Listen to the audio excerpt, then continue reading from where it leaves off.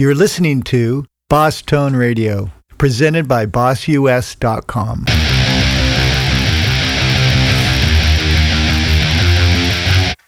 Hey, Paul Hansen here. Today on the show, we've got a super interesting guest, as always.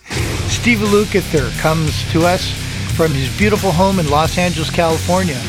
And Steve, of course, is famous for playing in the band Toto, but I think he's just about played on more hit records than anybody else in the history of music. At his website, stevelukather.com, is a partial discography of just hundreds of albums he's been on. I just jotted down a few of the artists he's played with. Here's some of them. Alice Cooper, Hall & Oates, Cheap Trick, Earth, Wind & Fire, Elton John, Barbra Streisand, Cher, Quincy Jones, the Nitty Gritty Dirt Band, Chicago, Don Henley, Michael McDonald, of course his band Toto, Paul McCartney, Kenny Rogers, Rod Stewart, Todd Rundgren. I could literally keep going on for the rest of the day. But let's listen to Steve playing with his band Toto, and we'll get him on the phone.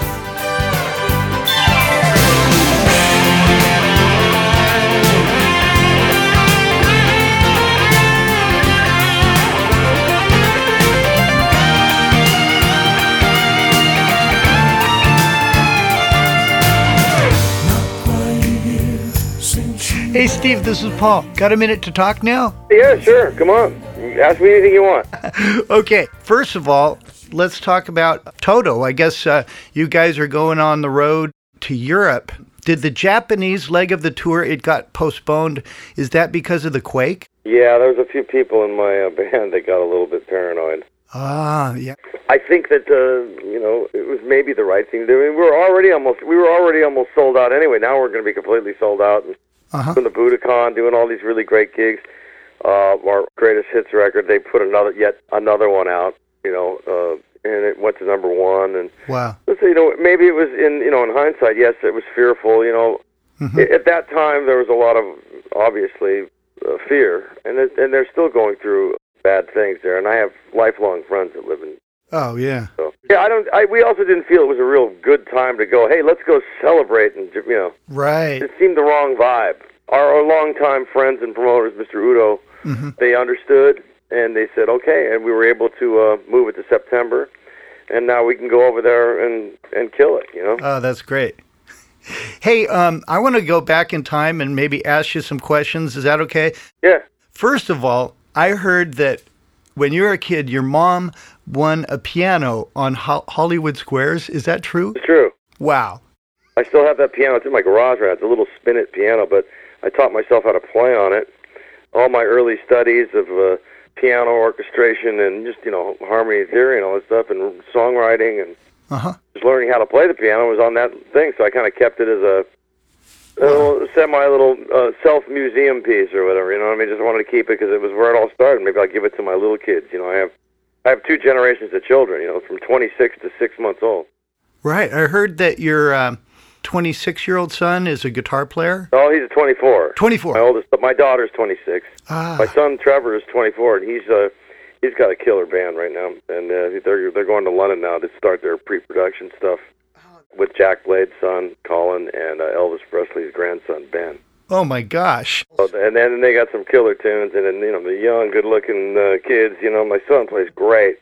He's really coming on. He's a great songwriter, and I'm real proud of him. We worked together. He played on my last record. He's going to come out and jam with me and Toto this summer. He's a lot of fun, And then I have my 3.5-year-old and my 6-month-old son Bodie. Yeah. And a new vasectomy. Yeah. I had one of those. Hey, listen, man, at 53 years old, I think I'm done. Yeah. Yeah. But everybody's happy and healthy, and I love them all, so it's all good. Hey, Steve, you and I are about the same age, and of course, we're both huge Beatles fans.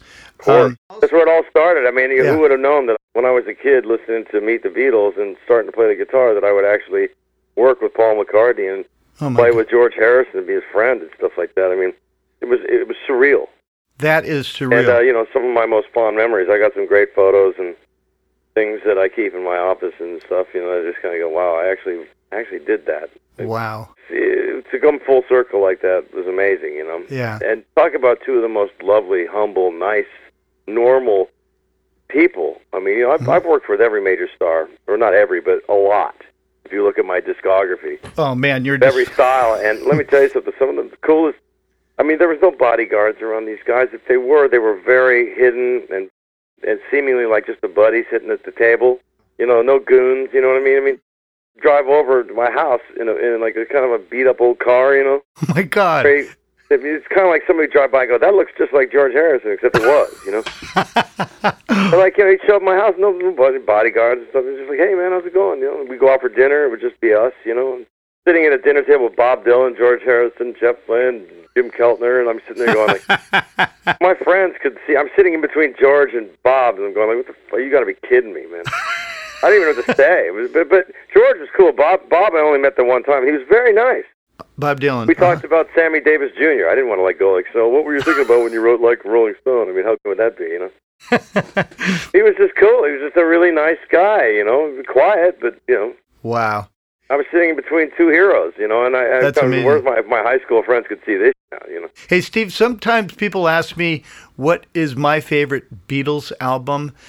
I'd probably have to pick 3. Do you have a favorite Beatles album? Oh, God, well, Sgt. Pepper's, you know, kind of changed the world, you know. It did. And, you know, but I like them all. The first Beatles album is what hooked me. The Beatles. You know, I have a CD in my car. You know, I got to tell you something, though. Mm-hmm. Sometimes records should not be made into CDs. Yeah. Something, you know, there's something about the vinyl that brings that music. It was meant for vinyl. It was made for vinyl. And then when you stick it starkly on a disc, I know what you mean. It points out any little flaw. You can understand these records were made in 1963, 64, you know. Technology was that. And then, you know, it takes the warmth away from it, you know. So I prefer the vinyl versions. But good point. Oh, great. I mean, what that did was, that was the on switch to me and probably every other musician my age, you know. That was the on button. It was like, wow, that changed the world. That was the shot heard around the world. As far as me too. Music still holds up, man, you know. I mean, the music is still great. The songs are still great. I mean, I don't know, some young kids, you know, we live in this internet era, it's like, oh, the Beatles suck or whatever. I mean, how could you possibly know? Or Hendrix is no good, man, it was overrated. They don't understand that, like, in 1968, man, it's like aliens landed in our backyard when the first time we heard Jimmy and the Beatles, Sgt. Pepper's and stuff. By today's, you know, you look at it 40-some-odd years later, to a kid, that seems like, no, man, they want to hear, yeah! You know what I mean? And so it's just, you had to live there to really experience it. I mean, some people get it, you know. For us, people our age, man, we know the impact that it had. Absolutely. It was like otherworldly music that seemed so unattainable. Yeah. That it was scary. It was, absolutely. Steve, back to you. When you were in high school or young, you took lessons from Jimmy Weibel.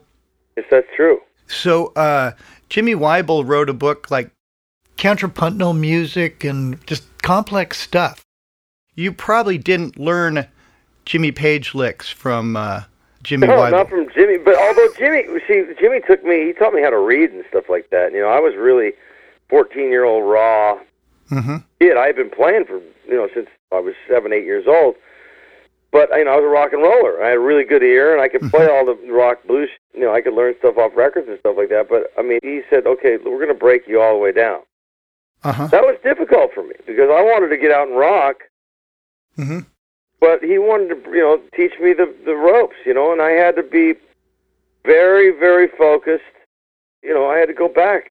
And because my ear was good, he'd play something for me, I'd have to read it, and then I would use my ear, and he'd go, you're cheating. You're cheating. So what he would do is he would give me a lesson, hand me the music, and then I would go back the next week, and he'd hand me a piece of music. It was different, but at the same level. So he would go, you just learned that. So you'd have to read it. You're not reading it. You have to learn how to read it. And that was learning how to read music after you can already play.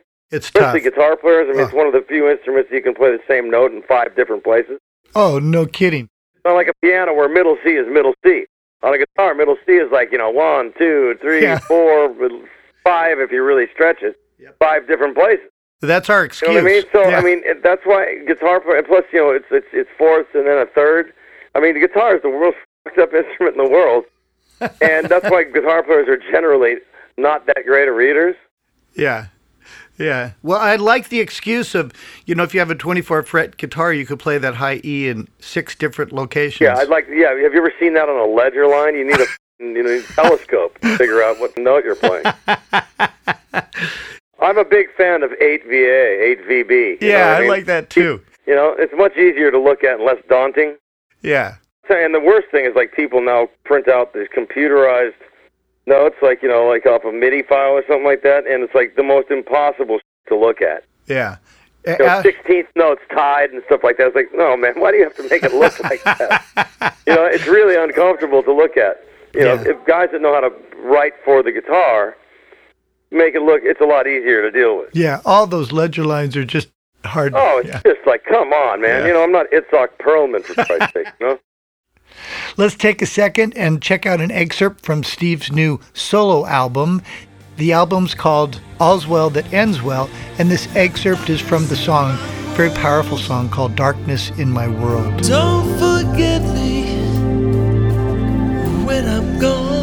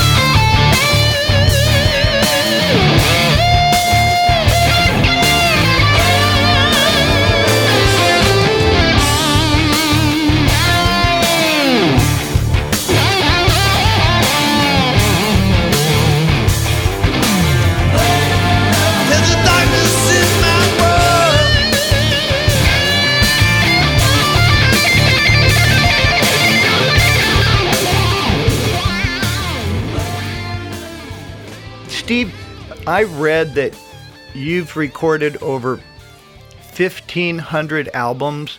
So they tell me. I would say 1,000 blindfolded. I mean, I've been doing this for 35 years. You know, it's not like I, did that overnight. They have a pretty partial discography on my website, which has a lot of stuff on it. There's a lot of things I did under the radar overseas and stuff like that. Hundreds of records that aren't on there. Is that stevelukather.com? Yeah. I mean, it hasn't been updated in a while, but pretty good cross-section of stuff.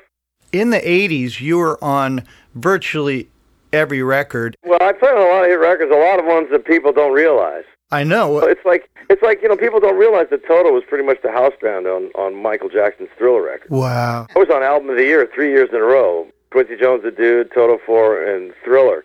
Plus, not to mention like 50 or 60 nominated records, So we got our asses kicked, I mean, they even in the Grammy book, there's like people thought we didn't deserve it or something like that, like we cheated our way through it or something like that. What? We weren't even members of Neris at the time. So I mean, we've been unfairly kicked under the bus quite a few times. Whatever, I'm still playing the guitar. Still have a career 35 years later. I'm booked up well into next year. Got a lot of new things on the rise. I'm healthier than I've ever been. I quit drinking and smoking. Oh, wow. Back in the woodshed. I got all new gear. I'm building my new Luke 3 guitar.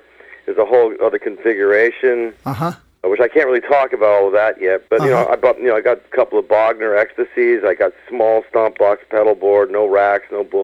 Very organic. I use a cable. Wow. I use a lot of Boss stuff. So what I do in the studios now is I carry a bag. I don't really take a pedal board. I bring a guitar and a little bag full of pedals. And Boss is always a major part of the trick bag when I'm on a session, Wow. I got all kinds of shit. We all have a million boutique pedals. That's what we do now. I mean, you're always trying to find something new. Yeah. But I don't really use it much anymore. I'm pretty much more of an organic guy. Do you have a favorite Boss pedal or a few? The delay pedal's a really a great one. And also your chorus pedal. I'm never good with the DS598 or whatever it is, I never read manuals, and I just say the easier it is to look at and work, the better for me. I have them all. I mean, I use them all, and you know what? I buy them. They don't give them to me. Yeah. If they want to, I would take it. Yeah. But I've always, I go out and buy stuff that I like. Whenever I've been hung up, go, okay, I'll just give me a Boss delay. Yeah. And one of those old chorus things. If I really don't use chorus much anymore, unless I do something radical.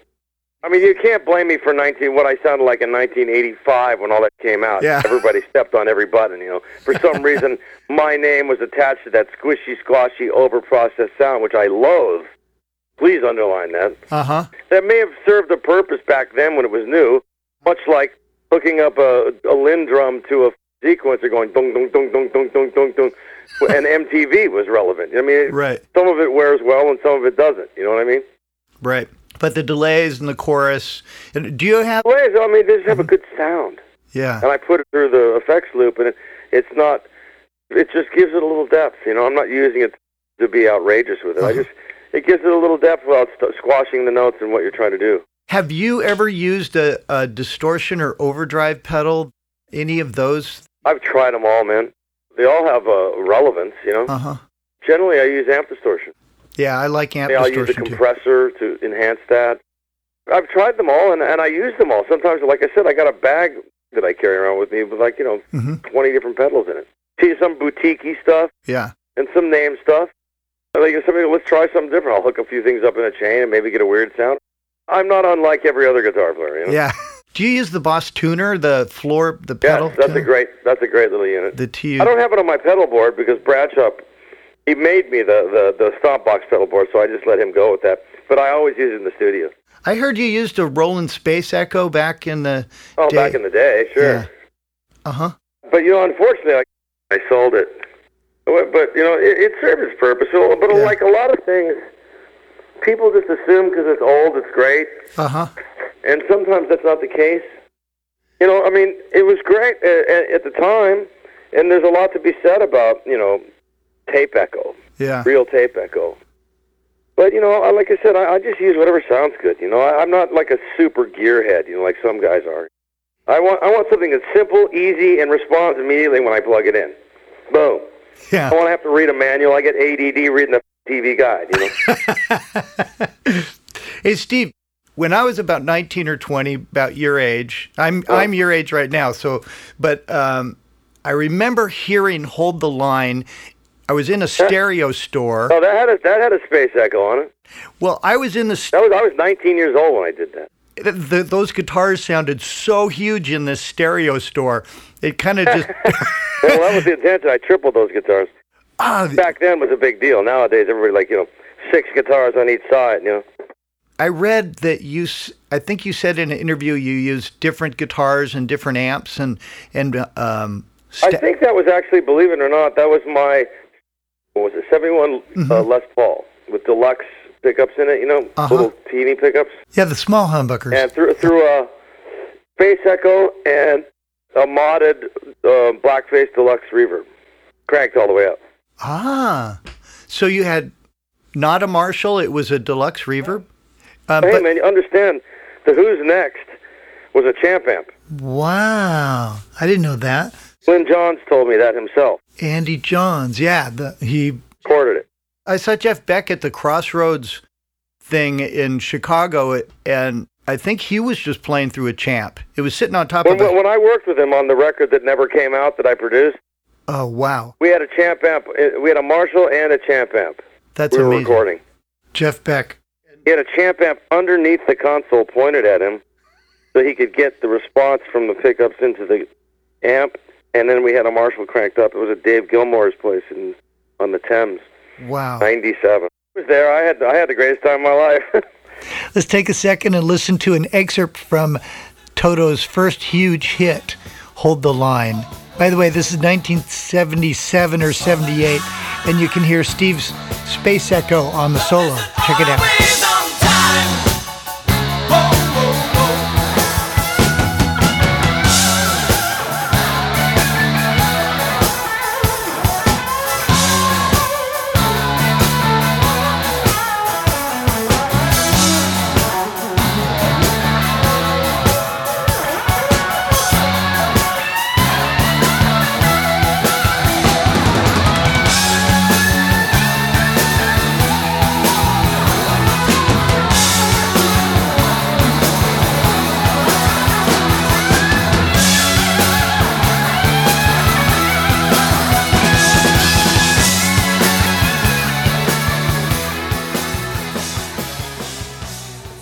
also did a tour with Jeff Beck and Santana. That Yes, was well, that was, that's, I got to be honest with you, man. I was a really young kid. I was, here I was in my 20s, thrust into a jam session with two heroes, And at that time, you have to understand, here I am with Jeff Beck and Carlos Santana. What am I going to do? I'm going to try to be different.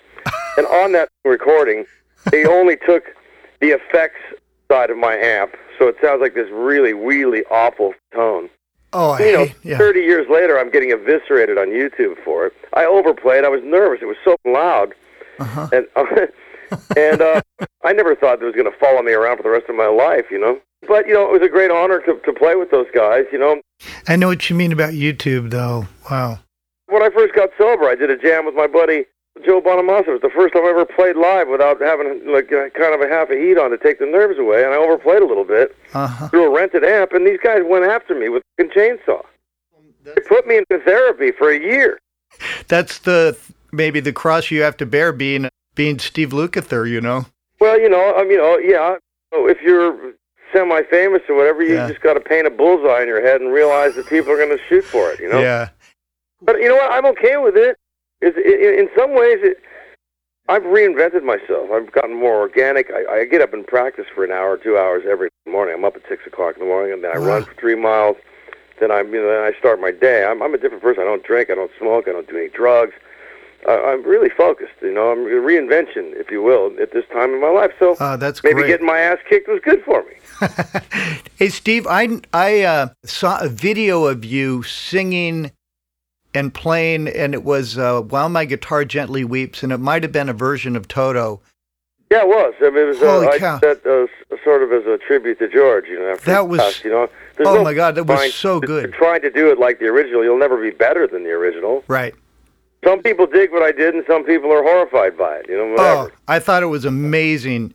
Well, you're very kind. Yeah. Thank you. I meant it with love and respect. I wasn't trying to be Eric. I wasn't trying to be George. I was just doing it. We said, well, let's try this. I gave it to Steve Porcaro and said, do your thing to this, and then let's come up with a different arrangement, So we did. Some people really dig it, and some people are like, that's awful, I doubt there are that many people that don't dig it. It's amazing. Well, thanks, man. I just did my best. You can't please everybody. If I've learned nothing else, I've learned that. Steve, you're a good singer. Do you ever think, dang it, I should have just stuck with singing and been a solo artist? I sang only because I had to. Because nobody else wanted to when I was a kid.